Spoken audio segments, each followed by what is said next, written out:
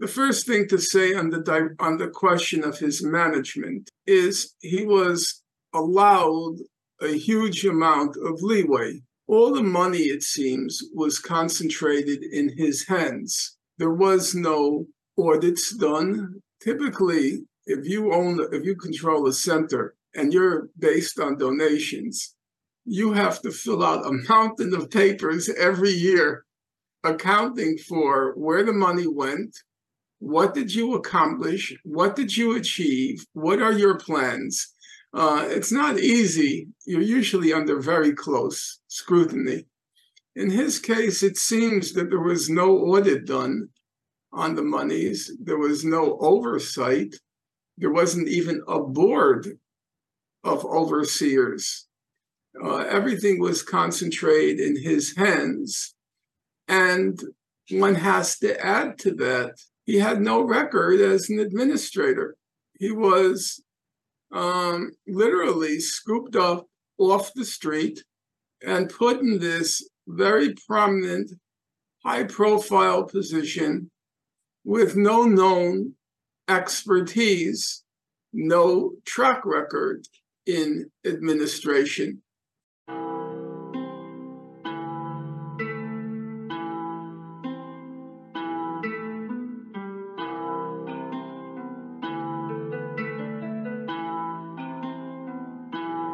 Oh my God.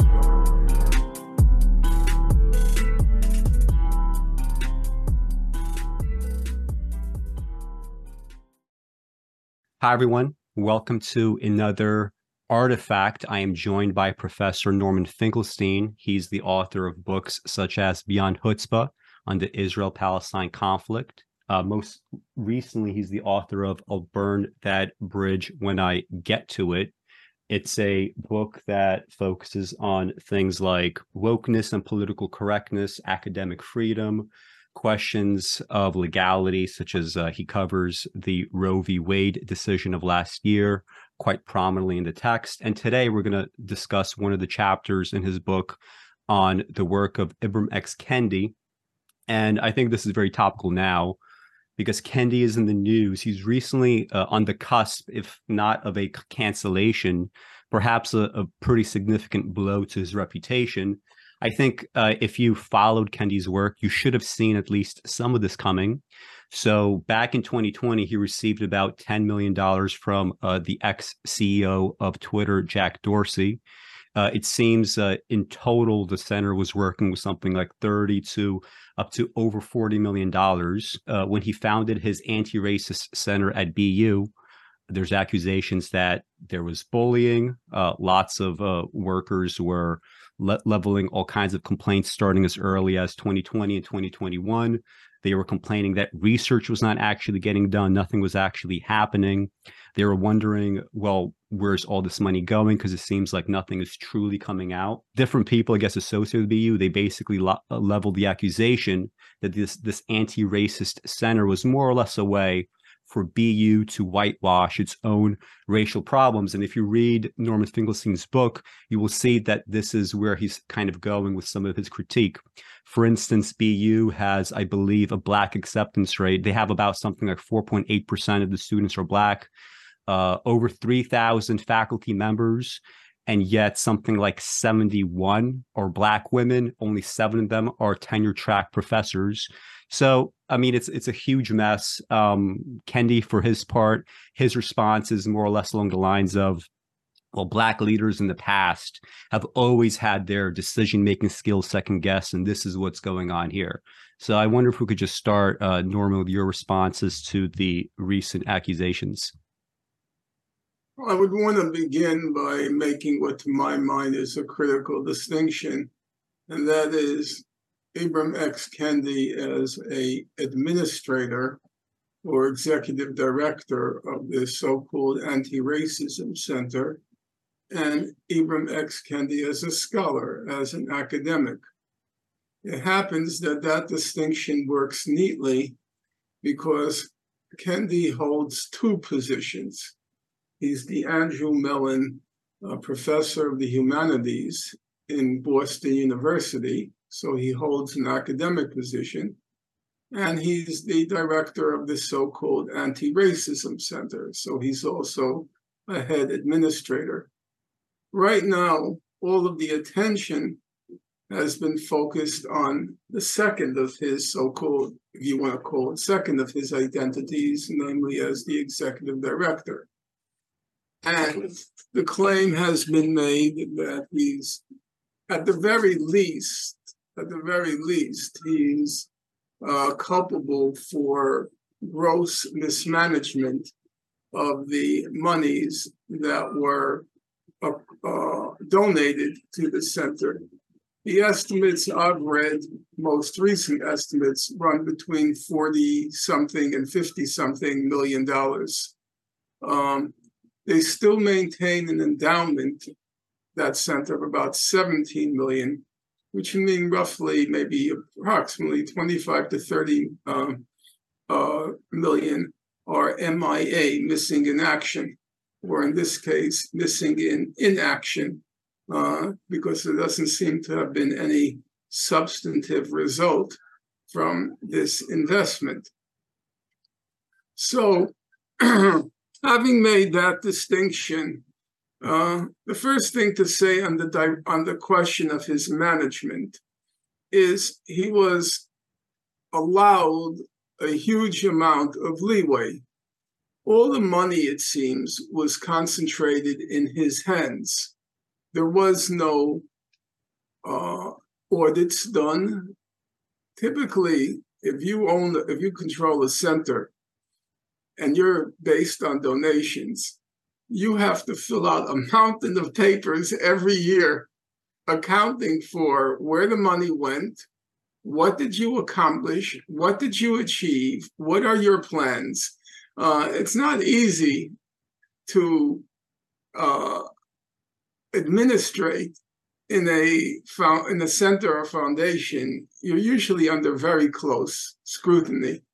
In his case, it seems that there was no audit done on the monies. There was no oversight. There wasn't even a board of overseers. Everything was concentrated in his hands. And one has to add to that, he had no record as an administrator. He was literally scooped up off the street and put in this very prominent, high-profile position with no known expertise, no track record in administration. And I know from personal correspondence with people at the center over the past several years that there was a scandal brewing from pretty much the get-go. People were writing me because they knew I had criticized not his management skills, but his scholarship. And I did say along the way that he was a charlatan and a hustler. And so people were writing me.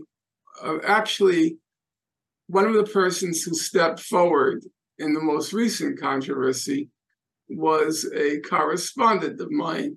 And this person sent very long emails with very detailed descriptions of what was not happening, describing what was not happening at the center, because nothing was happening, except for the fact that Mr. Kendi was using the center as a vehicle to promote his books. So the only substantive undertaking, so far as anyone can tell, was his National Anti-Racism Book Fair, which occurred every year. And you can imagine the book fair was just an instrument or vehicle to showcase his so-called books. On that subject, I'm going to just speak for a half moment, and then we'll move on to what, in my mind, is the more important question, namely Kendi as a scholar. And this will be a segue to Kendi as a scholar. So if you look at Kendi's current resume, he describes himself as having written 15 books. Now, that's quite an achievement. bearing in mind that his first or his second published book was 2 years ago, namely, well, what year did Stamped from the Beginning come out? That must have been, I think it was before 2019, and 2019 was How to Be an Anti-Racist. Okay, so it's probably longer than that, yeah. Right. So we're talking about 15 books in a very short period of time. Now, I remember an incident where one summer I went to spend a few days with Professor Chomsky in his summer home. And when I came home, a close friend of mine said, "So, what is Professor Chomsky up to?"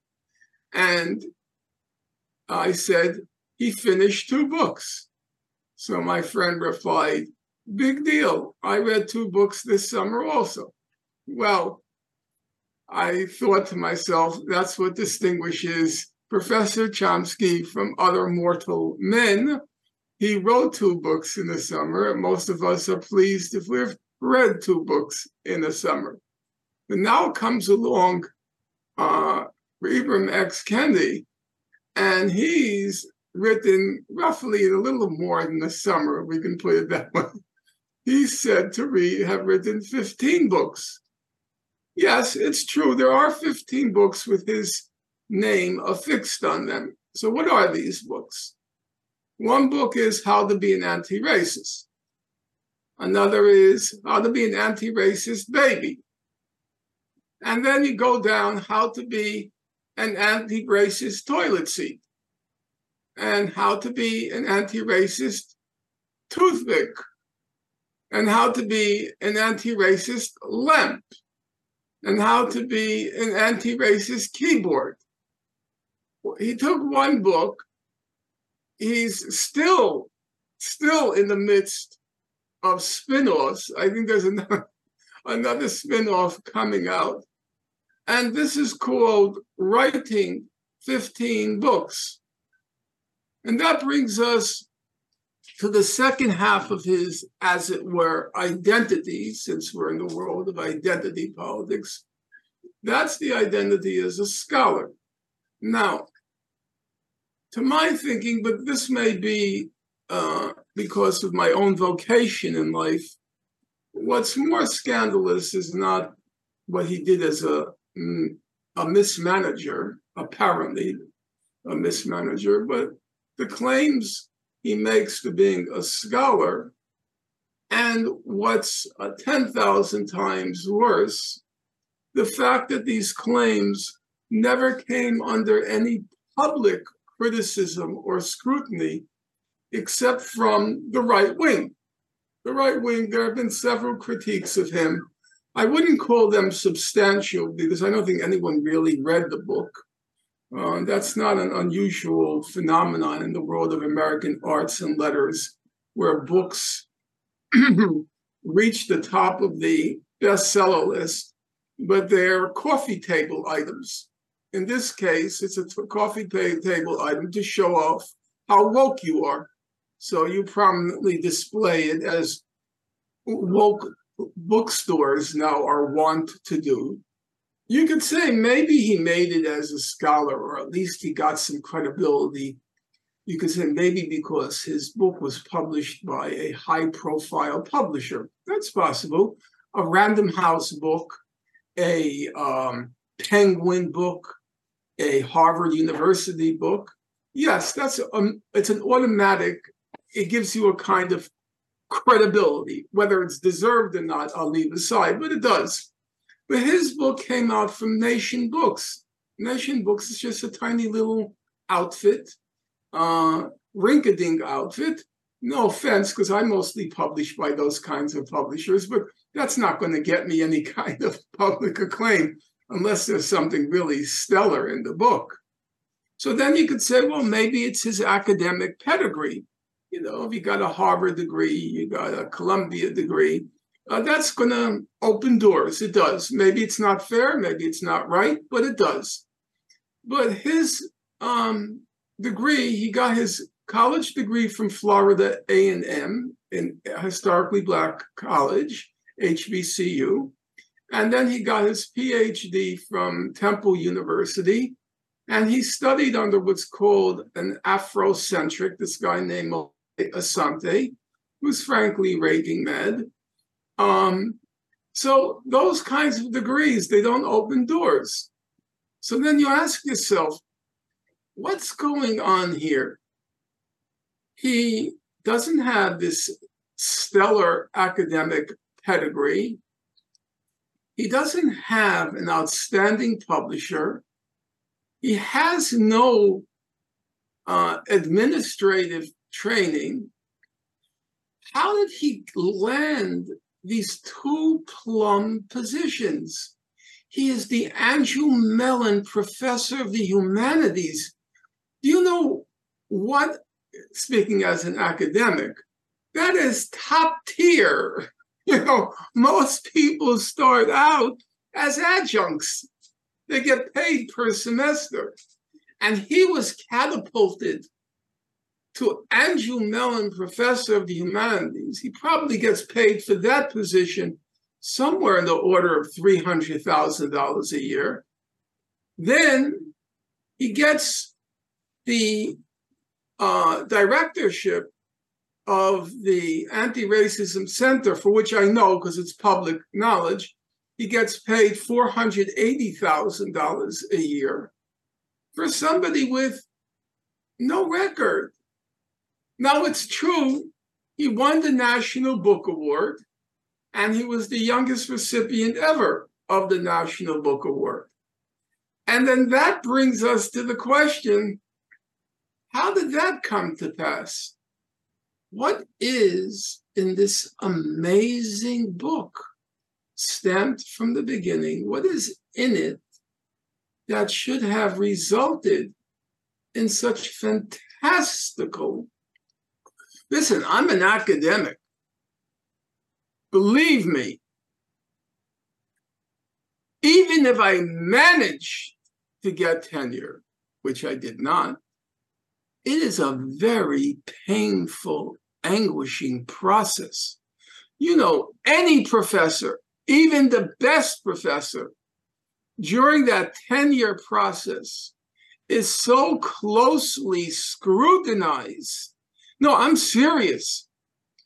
You have to jump through so many hoops to get tenure. It's a very degrading and demeaning process because you basically, beyond having to be very productive, you really do. You have to publish at least 2 books and so forth with good publishers. It's a very grueling process. Jumping through those hoops, I didn't manage. No tenure process, nothing. He's catapulted to the highest position, the Andrew Mellon Professor of the Humanities. How did that happen? It had to have been something utterly brilliant in this book. That's the only explanation. So, as an undertaking, I noticed there were some right-wing criticisms of his book, but they were pretty superficial, I would say. Nobody had actually undertaken to parse the scholarship. What's there? And that's what I did. Now, I will admit what I produced was very long and tedious. It's 110 pages. Yes, it's very tedious. I am the first one to acknowledge it. But I felt the reason it's tedious is because I felt nobody else had done it. This book made a spectacular career. It's like Darwin's on the origin of the species. So, what's in it? And it was quite a revelation to discover that there was nothing in it. It was just name-calling. It was attaching the label racist or anti-racist to every exemplary figure in African American history, with virtually all of them, be it the colonial America figure Phyllis Wheatley, the poet, be it Frederick Douglass, be it Richard Wright, or to add insult to injury, if I might use that expression, all the abolitionists those heroic figures like Wendell Phillips, Charles Sumner, William Lloyd Garrison, all of those African-American, white, tiny number of white people, but truly heroic figures, they're all labeled racist. They're all labeled racist. Who are the anti-racists? Okay? The anti-racists can fit on the fingers of one hand. Zora Neale Hurston, anti-racist. Eldridge Cleaver, anti-racist. Malcolm X, anti-racist. Angela Davis, anti-racist. Kanye West, anti-racist. That's it. Everybody else is a racist. Let me just ask you, let me ask you about that as a kind of meta question. Do you think there's any kind of value in a book that goes back through history and tries to extract every more or less example that one can find going back like thousands of years of racist thought? Because to me, I've always just been under the assumption, for instance, that if you go back to, pretty much any thinker, other than modern day people, you're going to find racist material simply because that's just how everybody thought. I don't think that's exactly true, because there are many examples of people who actually didn't think that way. So you take the case of the time of the discovery. There were always critics of slavery around who knew it was wrong.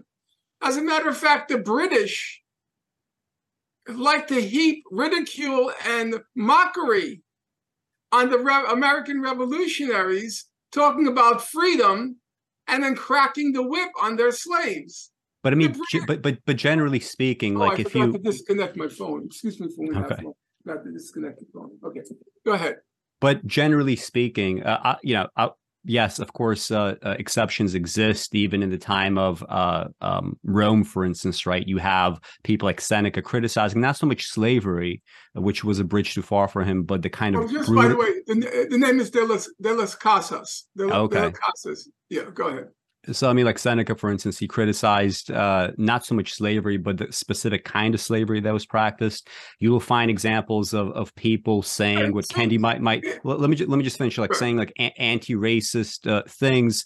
But at the same time, if you put all the famous people right in history and you put their names in a hat, most likely, if you pull some name out, you will find, if not a controlling factor for their lives, at least a stray comment or something that would indicate, this person probably had racist thoughts. Look, we're all, as Cornel West likes to say, Dr. West likes to say, we're all come on out of our mother's wombs, cracked vessels. So there are always going to be imperfections. Now, there are two things I would say in this matter. Number one, I do think it's useful if we demonstrate that people who are depicted as perfect vessels are then shown to be imperfect vessels. You might call it muckraking, but muckraking does serve a purpose, I think. It was very useful for me growing up when I started to read Professor Chomsky's works, and he started to quote remarks by all sorts of exalted historical figures, which show them to be very imperfect. Now, so that's a useful, in my opinion, that's a useful exercise. What's not particularly useful is if that's the be-all and end-all.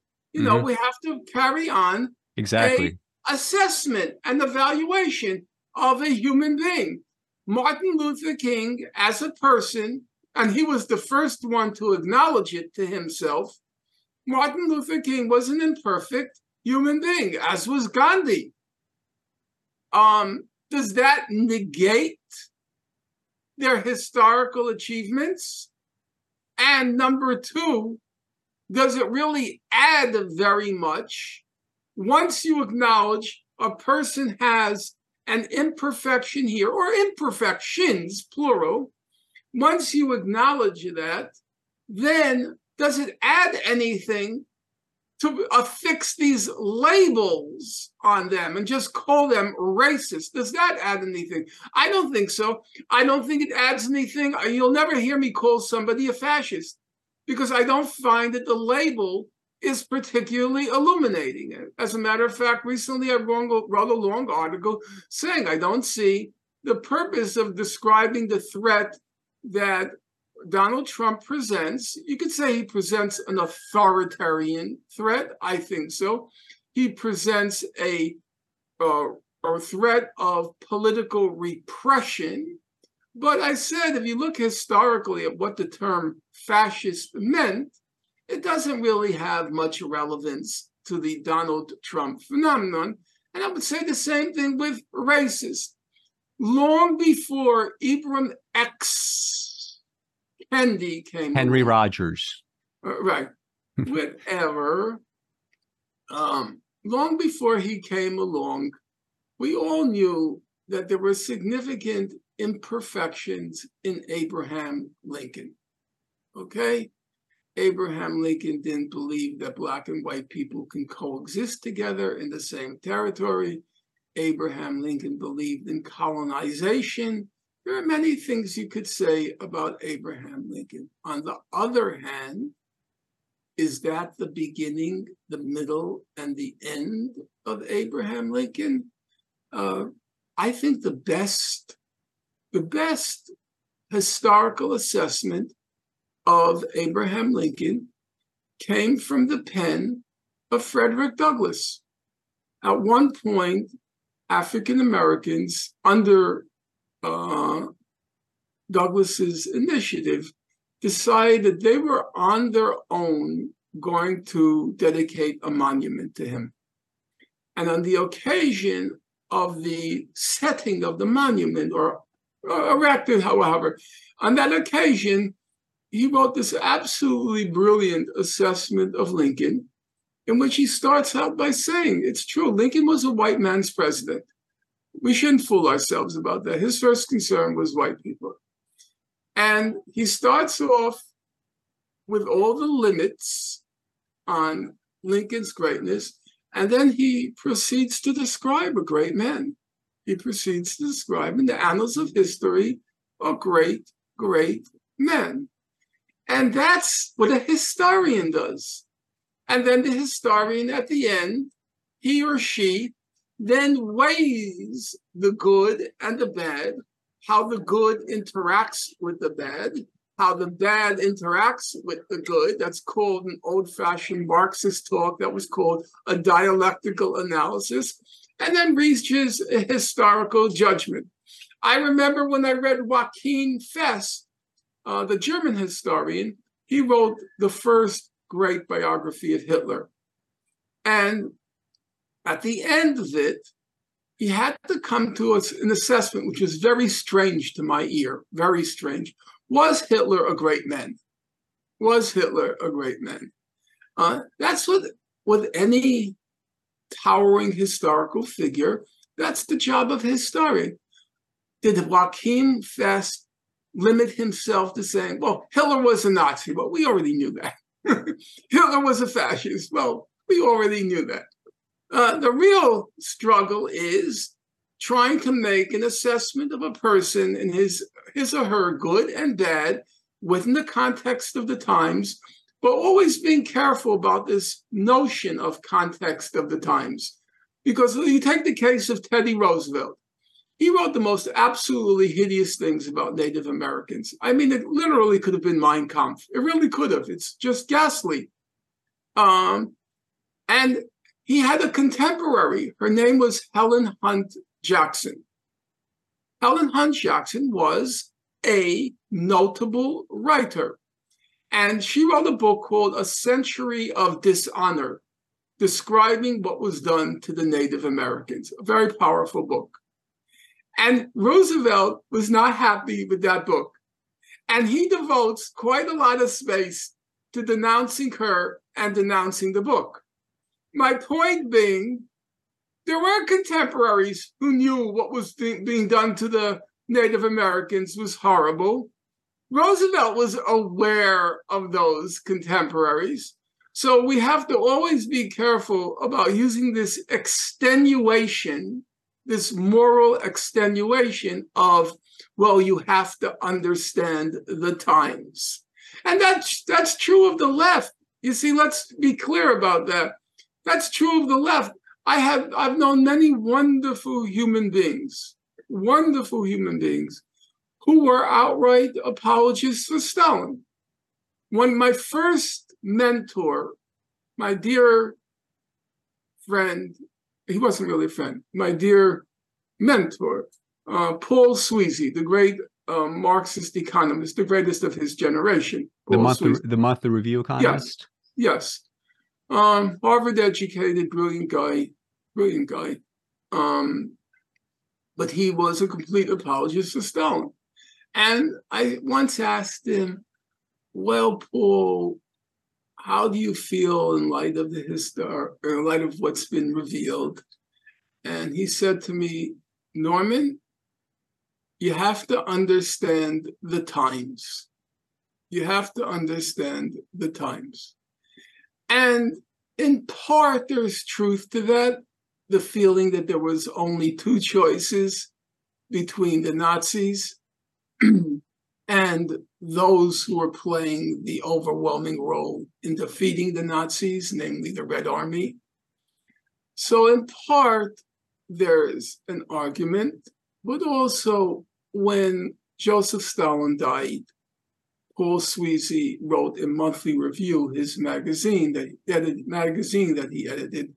He wrote, quote, "There is no doubt that Joseph Stalin will go down in history as one of the great revolutionaries."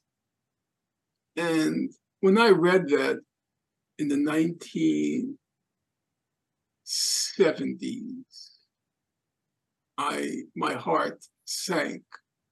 I was so disappointed, which is to say, when he wrote that, and when Stalin died, I guess Stalin died in 1953, It was already very well known what he had done. The war was over, so the argument about you have to understand the times. So one has to be, I think, cautious about using this argument about the times. And I would say Kendi's book doesn't do any of that. I read the book very carefully. All I saw was the promiscuous flinging of labels on people, no analysis, no attempt to do what a historian does.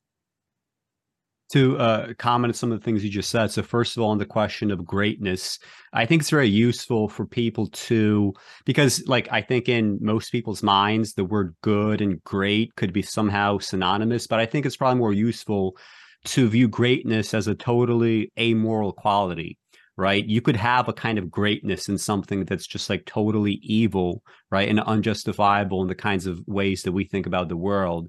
You could have greatness that go, artistic greatness that breaks in a totally different direction. Specifically in the case of Stalin, I'm always amused by Westerners that have these like very positive views of figures like Stalin. But at the same time, I'm also very aware, right, being from Belarus and my family being from Russia, right, my great grandmother, she absolutely loved Stalin to the day that she died. She was so did my mother and father.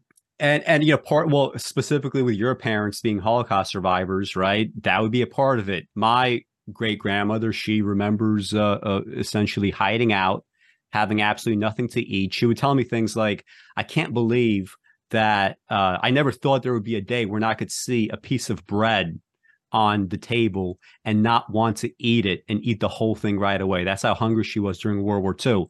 So in her mind, being, somebody that's essentially a peasant, she had, the pre-war and the post-war experience. The central figure there is going to be Stalin. Guess what? That's going to bring Stalin a whole lot of political legitimacy. A lot of Westerners right now, they're freaking out about figures like Putin. And we could say so many negative things about him, but the fact is, he probably has, in the eyes of Russian people, more political legitimacy than any president that we had in like the last 50 years, because for Russians that, were alive in the 80s and the 90s, they have the experience of the 90s, and then they have the stabilization after the 90s. When Putin ran in his 99 campaign, he said it's going to be, the phrase was, a dictatorship of the law. That's a very strong contrast from the experience of the 90s. Xi Jinping, if you were around in China in the 80s, right, and this, let's say you were born when I was born, 1987.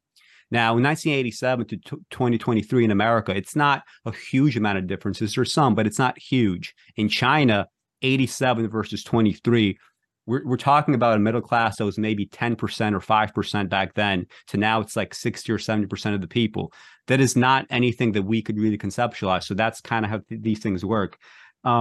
Specifically, like people like Lincoln, I agree with your assessment. And I think it is kind of psychologically useful to, on the one hand, acknowledge that, yes, Lincoln, for instance, he was clearly a racist, but on the other hand, isn't there something, to go back to the idea of greatness, isn't there something great about a human being who could simultaneously be racist, but also say, you know what if in some way I think that I might be wrong?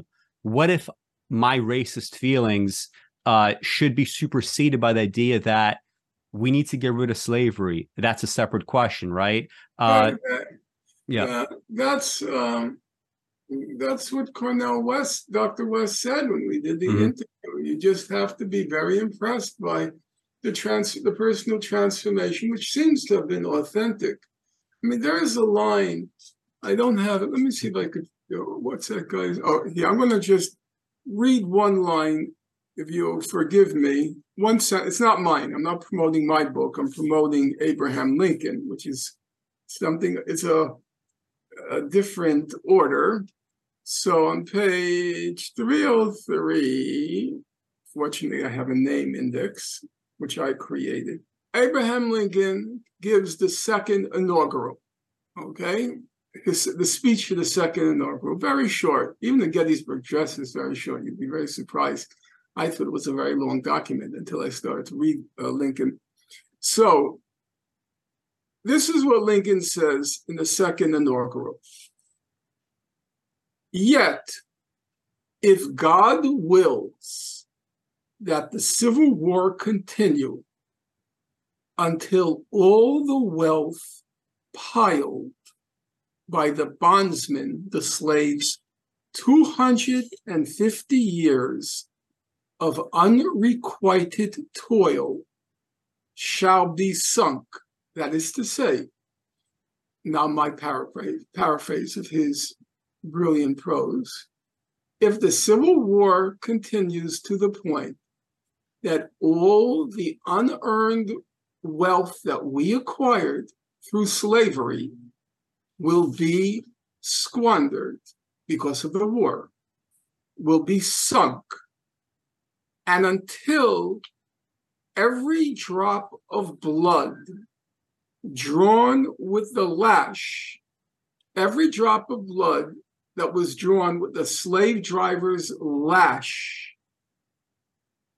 shall be paid by another drawn with the sword. That means for all the blood of African Americans that was spilt by the slave driver, if all that blood was then paid back with all the deaths in the Civil War, and it was 700,000 deaths, he says, as was said 3,000 years ago, so still it must be said, the judgments of the Lord are true and righteous altogether. I would say I'm heading towards 70 years old. That is the single most stirring line I have ever read in my life. Yes.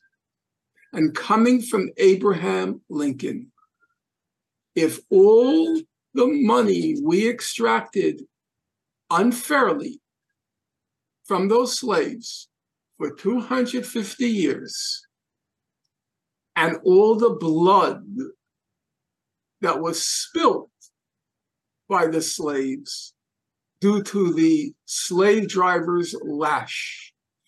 If all of that is lost, because now it's Americans, whites, who are dying in the Civil War, 700,000, not a small number.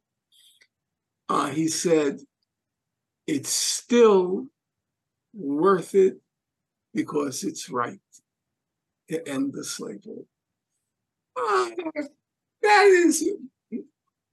It's the moral sentiment combined with the prose. There is an awful lot in that one sentence, And then to reduce the magnitude of what's going on in that one sentence to just hurling a label, racist. Is that history? It's just stupid.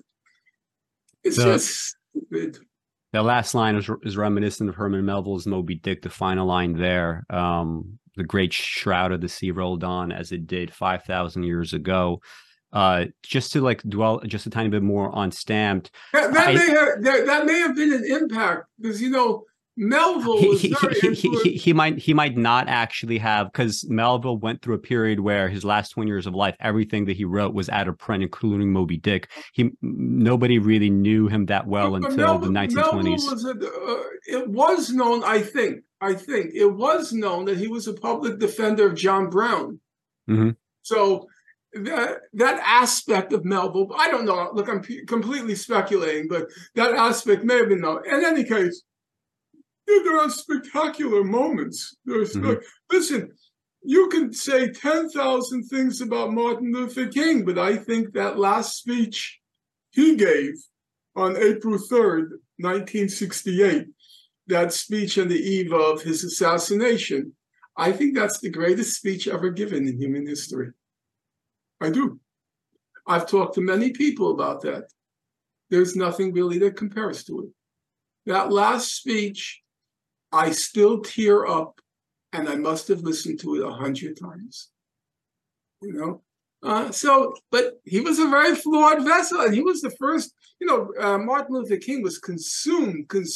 He was eaten away by guilt because he had a very promiscuous private life. It was known because his phones were tapped by the FBI. The FBI blackmailed him, or attempted to blackmail him, with that information. And he was consumed by guilt because he felt he didn't deserve all the praise that was being heaped on him. And he felt he was a very flawed human being. And he was. We're all flawed, as Dr. West says, cracked vessels. But can you deny his greatness in the face of that? No. Does hurling the label racist, or in this case, the label of adulterer, does that capture his whole life? No.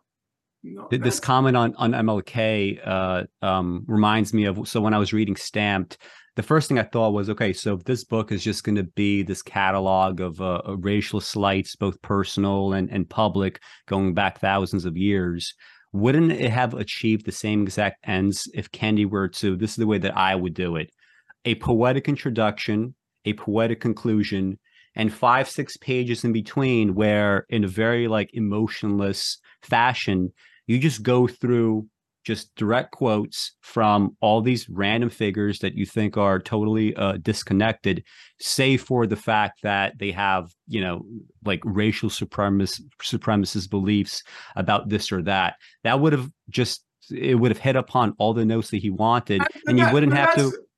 Well, that's all known. That's all known. I mean, it's not like I understand, but that could be used as a stepping stone to discuss something else altogether. And an example that I would use is, so speaking of MLK and his promiscuity, I remember when I was 12 years old, 13 years old, and I had just got on the internet for the first time. I was arguing a lot with white nationalists and Nazis in the various forums like stormfront.org or whatever. So as a kid, I was actually like already arguing with like random people online. And one thing that would have been very useful to me is something that Kendi refuses to do in the book. So when it comes to dealing with, let's say, the science of race and racism, the science of white supremacy and whatnot, he alludes to it, but he engages with it not at all, not even a little bit. When I was growing up, I was thinking it would be so much easier for me to argue with these Nazis if I had like an easy way to find some of these arguments online or elsewhere, all put together in a way, constructed in a way where they would be unanswerable. So the thing where he could have actually been useful in some fashion, he refuses to do because probably because it's honestly harder to do that. You would have to like, I don't know, read something about the science, which could often be kind of boring. And also it's like, I mean, to what end? You're just reading science to prove that white and black people are equal. Like, it's just very silly, right? Listen, and he refuses to do that. And it's the one useful thing that he could have done. First of all, he couldn't have done it because he has no knowledge of the sciences whatsoever. Yeah. Neither do I. I mean, I stopped science after high school, and I took several semesters of calculus in college, but that was it. There are several things to be said in that. Number one, you're absolutely correct. He just takes it as a wokeism. We're all equal. Let's move on. Number two, it's been done. There are a large number of people who participate in what's called racial science, and there's a large number of people who push back on racial science. It has a very long history of those two contending forces of the racial science and the anti-racial science. So it's all been done. Number three, as you say, it's a very technical field. Very few people have the capacity to write about it, to understand it, let alone write about it. And number four, in my opinion, it's utterly and totally meaningless as an endeavor. I'm glad there are people who are on the anti-racist front or anti-racialist front, but it's absolutely meaningless because there are no definitive conclusions that can be extracted from this kind of research. The case on one side cannot be shown to be completely bankrupt. The case on the other side cannot be shown to be completely correct. And the fact of the matter is, most people are simply going to go with their prejudice. They're going to read what they like, and they're going to cite what they like. But beyond that, they're not going to be able to make a case. They're just going with their prejudice. My own view is that the only way you can refute these beliefs in practice is it's the proof of the pudding is in the eating. When I grew up, which is obviously a long time ago, I remember in high school, I had two friends, Stephen Schlossberg and Scott Addison, Stephen Schlossberg and Peter Addisman. Peter Addisman became a successful urologist. Stephen Schlossberg became also, I think, a urologist, but then he was the director at Yale Medical Center, and he's still very prominent. And they were Ivy League aspirants. So if you were a Jew in high school and you're an Ivy League aspirant, part of being an Ivy League aspirant is you want to be Ivy League in your profile. So what did they do? They played tennis, which was Ivy League, and they played golf. That's what WASPs did. You played tennis and you played golf.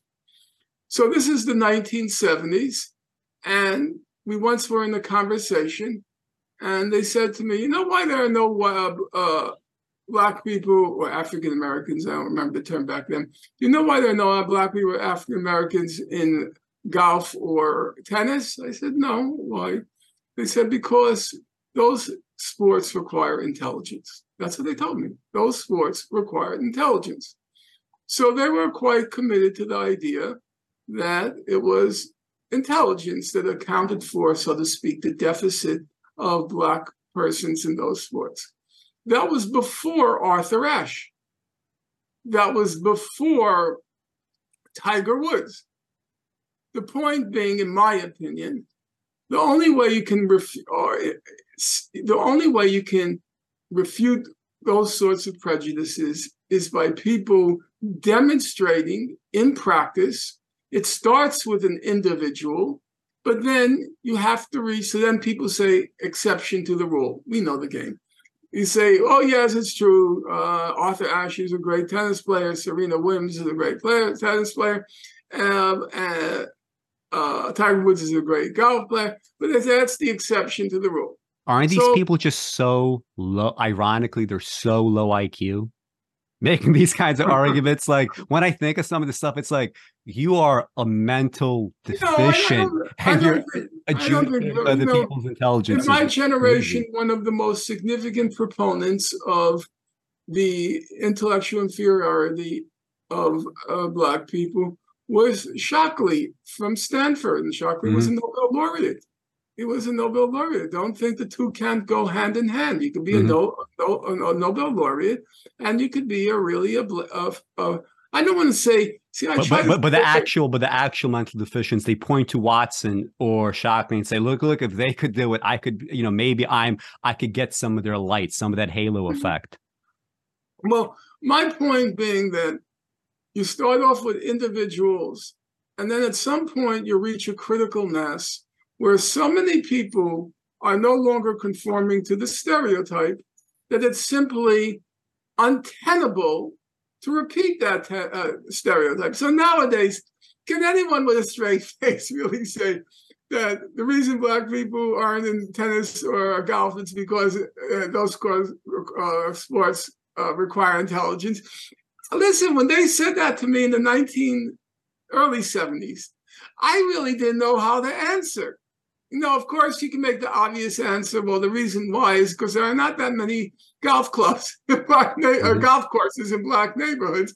And there weren't at that time many tennis courts in Black neighborhoods. Those were very privileged sanctuaries of golf course or tennis courts. And even if there were, Black people couldn't go on them. They really couldn't. Now, maybe legally they could, but the social pressure was so terrible. They couldn't. It was not possible. I remember it. I felt it. A Black family could not move into my neighborhood. It could not. I mean, even the 80s in New York City, we have so many examples of like Black people being chased out, beat up. I had a friend, Signe Poland. Okay, her family moved out of the neighborhood. Our neighborhood. They moved out and they sold a house to a Black family. Do you know what happened? The whole neighborhood, this is a fact, organized a car caravan. No, it's true. To go to Signe Poland's family's new home to picket them. And I'll tell you a funny story. About 40 years later, you'd say in the last 10 years, I can't tell you exactly when, Signe, by strange happenstance, she sent me an email and, said she had read about me in the web here or there and just wanted to say hello. I wasn't sure if my mind was playing tricks on me. So I said, Signe, I wonder if I could ask you a question. I know this is going to sound like the weirdest question in God's earth. Am I correct in my memory that when your family sold that house to a Black family, there was a car caravan from our neighborhood to picket your home? She said, yeah, that happened. That's what it was like back then. Now, it was a mixture. Let's be clear, because we want to get the facts right. It was a mixture of pure prejudice, but the bigger factor, in my opinion, it was the issue of property values. The moment you let a Black family in the neighborhood, the property values went through the floor. They went through the floor. My mother, I'll be honest with you, I'm not going to fake the history. My mother was a very decent person, but she would not rent an apartment downstairs. We lived in a two-family home to a Black family because of the property values. So to just get back to where we were, because now we're off on one of my 10,000 excursuses, I don't believe trying to fight race science intellectually has any impact whatsoever. I'm glad there are some people doing it, so the race science doesn't have a clear field. However, the only thing that really refutes it is practice. It's the same thing with Jews. You know, Jews up for the longest time, they were known to be physically feeble, physically weak. And it became the mantra of Jews, by Jews of the Nazi Holocaust. The Jews went like sheep to slaughter. And everyone imagined the Jews being like Franz Kafka with the big eyes and the big forehead, or Woody Allen. That's what a Jew was. That was what a Jew was. And it took, for better or for worse, it took the fighting prowess, if we can call that, of the Israeli army to overturn that stereotype. Now nobody's going to say Jews are feeble and weaklings. Now that's how we were depicted, as feeble and weaklings. It took critical mass, the Israeli army to refute that. So I don't think it really it pays to try to fight on that terrain. The terrain to fight, whenever I meet a young black man or woman, and I ask them, are you good in math? And they'll say, yeah, I'm pretty good in math. I say, then study math. I said, there's a lot of money out there now for African Americans who have talent in math. Go into math, because you have to overturn that stereotype.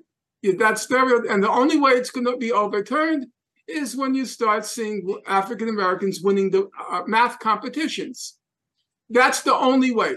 You may not like it, and you may say it's paternalistic what I do, but I loathe those stereotypes so much that I want to see them overturned, but I don't think they can be overturned Kendi style with bromides, pieties, platitudes. That's not going to overturn or change anything any more than Robin DiAngelo sitting around in a session with white people and quote unquote interrupting racism, whatever that means. What does it mean to interrupt racism? That you're going to take a crowbar into the synapse of a brain to interrupt? I mean, the terminology is so moronic. It's so imbecilic that it's just clear there's nothing intellectual going on here. The basic question, which we're not going to be able to answer today, but there's always time tomorrow, as Annie says, tomorrow and tomorrow and tomorrow. The basic question is the one we started with. How did somebody with no academic pedigree, with no publisher that is going to be a standout, how did he? I'm not saying this, Brianna Joy Gray, who I did an interview with a few days ago, she was suggesting that I was being a bit of a snob or an elitist. I'm not being a snob or an elitist. I'm telling you how the world works. When you go to a friend in academia and you say, I published a book, okay? What's the first question that person asks? The first question. They do not ask, what's the content of the book? They don't even ask they do not. I'm telling you, I was in academia marginally. They don't ask, what's the title of the book? They don't ask anything except one question. You know what the one question is? Who published the book? That's it. That's the only question they ask. Who published the book? If you're in academia and you got a PhD, it's the first question everyone asks. They don't even ask you in what field.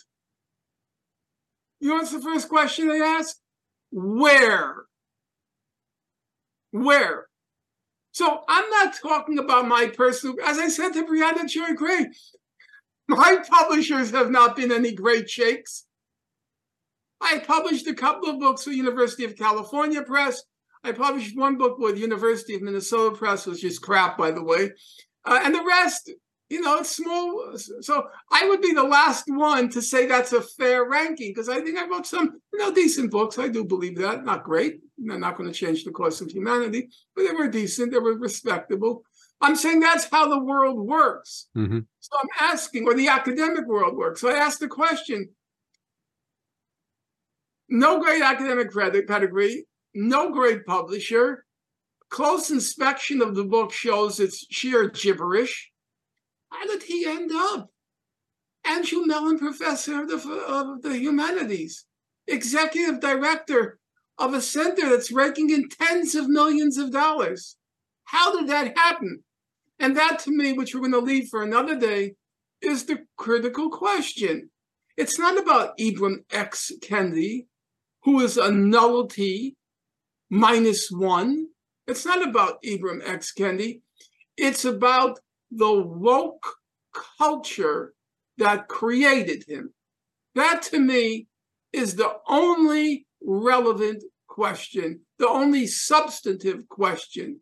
The woke culture that created from a nullity -1 this veritable cult figure in the United States, be it not just CBS, but all the way from CBS, where he's a paid consultant, all the way from CBS to Democracy Now!, where he's the authority on racism. How did that happen? I didn't realize that he was on Democracy Now! But go to Democracy Now! And do a search. Take a look. I know there's been I know that Amy Goodman has very much fallen off over time, but let's just touch briefly. I don't think we're going to get to the court case, but the book, How to Be an Anti-Racist. So this, I believe, came out after Stand from the Beginning. And I think this book, it's like a much more kind of personal Kendi, and you see some of these arguments like in very sharp relief. There are no arguments in the book. No, I have. I care too much about the life of the mind to credit what he has. You know what that book was? You see, you have to know the inside of how our culture works. Mm-hmm. When you have a bestseller in the United States, immediately the publishers start to say it's called to piggyback. Piggyback means if by some miracle you got a bestseller, they immediately want to get a second book out there. Mm-hmm. Because you're going to make money. But I mean, to your point, to like assess, the specifics of what he's saying and why he's being allowed to say what he says, even though there's actually no substance to it. I think this book is even more glaring in many respects. Like, first of all, because there's no research. Well, it's not just no research. It's that it is so obviously self-contradictory and absurd, even if you're very sympathetic to his claims. So, like, for example, he starts the book essentially. He goes back and says, all right, so this is an update to the 2019 preface, because since the book has come out, there's been so many attacks on it. First of all, he does not deal with any of the specifics of the critiques. And B, the only reason why he has this kind of almost a half mea culpa introduction is to essentially say, look, this is my way of doing anti-racism. If you have any other way that you want to do it, even if you're on my side, we're going to reject that. It's either my way or the highway. It's very similar to Robin DiAngelo, right? There's a very kind of sharp authoritarian style. And to the point of like, well, how contradictory can you get before somebody notices? In my notes to you, there's this chapter that he has in the middle of the book where basically the ostensible reason for the existence of this chapter is to tell the world, look, we have all these stereotypes about Black neighborhoods in inner cities. And these stereotypes are wrong. It's not actually dangerous. Black males actually have a good time in these neighborhoods. The high schools that we go to are perfectly acceptable. And it's very weird because even if this is the ostensible claim of the chapter, it opens up with the story of this guy that he goes to high school with named Smurf. And Smurf is called Smurf because he's supposed to be so black that he's blue. And the chapter opens up with Smurf sticking a gun in Kendi's ribs. Smurf is going around robbing kids, beating kids up. And for his end, Kendi is basically looking around his high school and he's like, there are violent crews is in quotes, right? It's a direct quote that, quote, ran my high school. And he's talking about feeling very romantic about the possibility of joining a gang called the Zulu Nation. He sees their initiation ritual, and then he decides that, you know what, I don't want to be a part of this. So to me, it's very strange. Why would you have a chapter saying it's actually great to be a black male in a black neighborhood? And then every example that you list from your own life are things that many kids never deal with. And my answer is the only reason he did that, maybe he did know or didn't know that this was contradictory. But to my mind, he did this because he knows since he grew up in 1990s Jamaica, Queens, he's going to have experiences that are pretty different from a generic white person's experience. And it's going to impress them and give him street credibility. It doesn't impress me, however, because as you know, I went to a majority black high school. Every example that he cites, every story that he could give about his high school, guess what? I could give as many stories, if not more, than the stories that he gives. So it's not impressive to me. And I could tell, just knowing how these things sort of play out, that he's just trying to, it's a book written obviously for white people, sheltered white people that don't know any better. That's why he could get away with these examples, because they would be so amazed by some of the individual stories that he won't even stop to assess, well, these arguments make zero sense whatsoever. What is even the point of writing this? Because, and this is another thing, I mean, you talk about this before, but it's like, if we start from the idea that structural racism exists, that slavery has consequences that are going to be reverberating to today, shouldn't we have actual like material examples of this happening? To me, being a black male in the black neighborhood is a prime example of this. If it's actually great to be a black male in a black neighborhood, what are we talking about racism for? If it's as good to be white as it is to be black, what are we talking about racism for? Well, of course, I agree with that. I would just say that briefly, I would say, number one, the book was obviously rushed by a publisher who wanted to piggyback, or not a publisher who wanted to piggyback. Number two, there's no scholarship in the book. It's just posing and preening. And number three, like you say, every argument he makes in the book is contradicted somewhere else in the book. And that was one of the things I sat down and I tried to demonstrate, that there's no coherent argument here. There's no coherent definition of who is a racist and who isn't a racist. People who like W.E.B. Du Bois, who he describes Du Bois's brilliant study, The Philadelphia Negro, he said it's thoroughgoing anti-racist.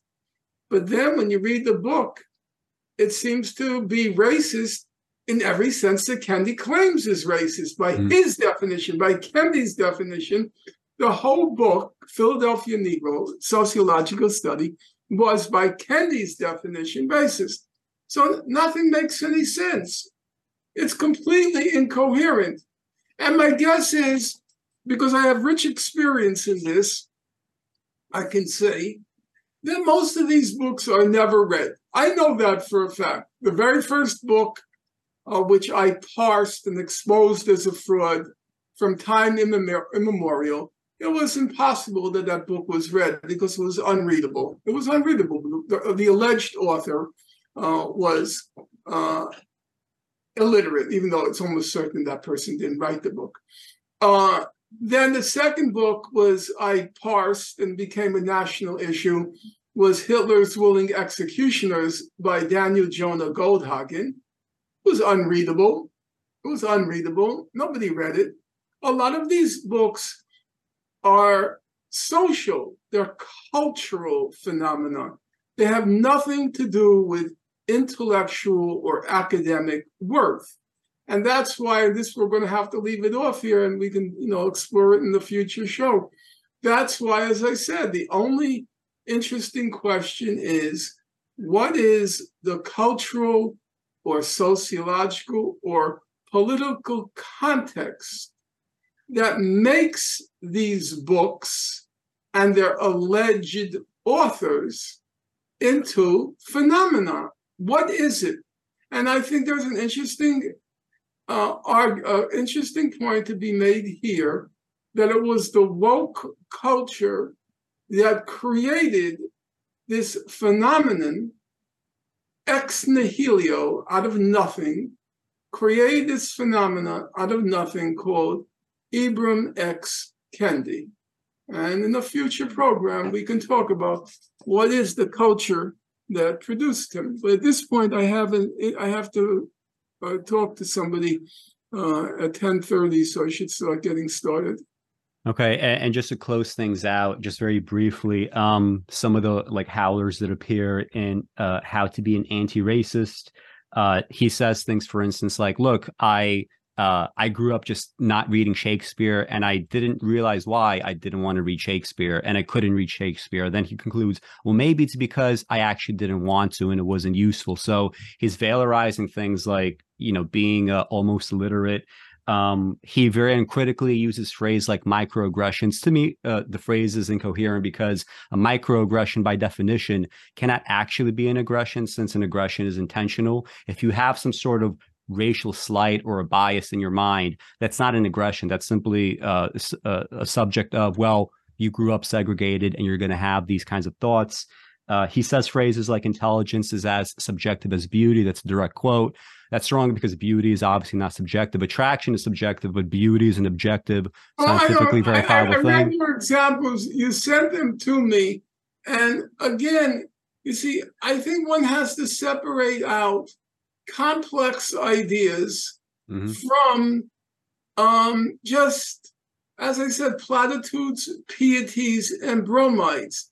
The whole question of whether beauty is objective or subjective, it's a very complicated question, especially since the development of the field of evolutionary biology, which is trying to establish that, in fact, there are some aspects of beauty, what they call, I don't know the field at all, but I've read here and there on it, things like a certain physical symmetry, which is construed as beauty because the physical symmetry is, from the point of view of evolutionary biology, was the result of the fact that people who are physically symmetrical were seen as being healthy and robust physically. And not seen, like there was a kind of instinct that human beings have for it, but over time but not conscious. Asymmetrical people were weeded out, and the symmetrical people were weeded in, and then that became conflated with what's beautiful. Look, the issue is very simple. As with intelligence, as with beauty, as with weighing factors in trying to establish the greatness or not so greatness of a particular historical figure, these are complex intellectual concepts that have been the subject of a huge body of scholarly, serious literature, but none of it, not a jot, not a scratch, not an iota, can be found in anything that Ibram X. Kendi ever wrote or ever even was capable, had the capacity to conceive. He's a moron. He's an imbecile. And we have to have the courage as a person on the left to say, well, you know what? A broken clock is right twice a day. What the right wing has been saying about Ibram X. Kendi is true. He's a charlatan, he's a grifter, and he's a hustler. And with that, nice to speak to you, but I have to take off because I'm going to get a call in a moment and I have to take it. Okay, hopefully next time we could actually speak about affirmative action, because your responses to Kendi is my response to the John Roberts opinion. So maybe we could explore that. That's complicated because, first of all, John Roberts' opinion is not one opinion. He prohibits affirmative action, and then in the last paragraph, he allows for affirmative action. Exactly. We're going to talk about all that. So it was nice chatting. We'll talk soon. Okay. Nice to talk to you. Thank you, guys. Bye.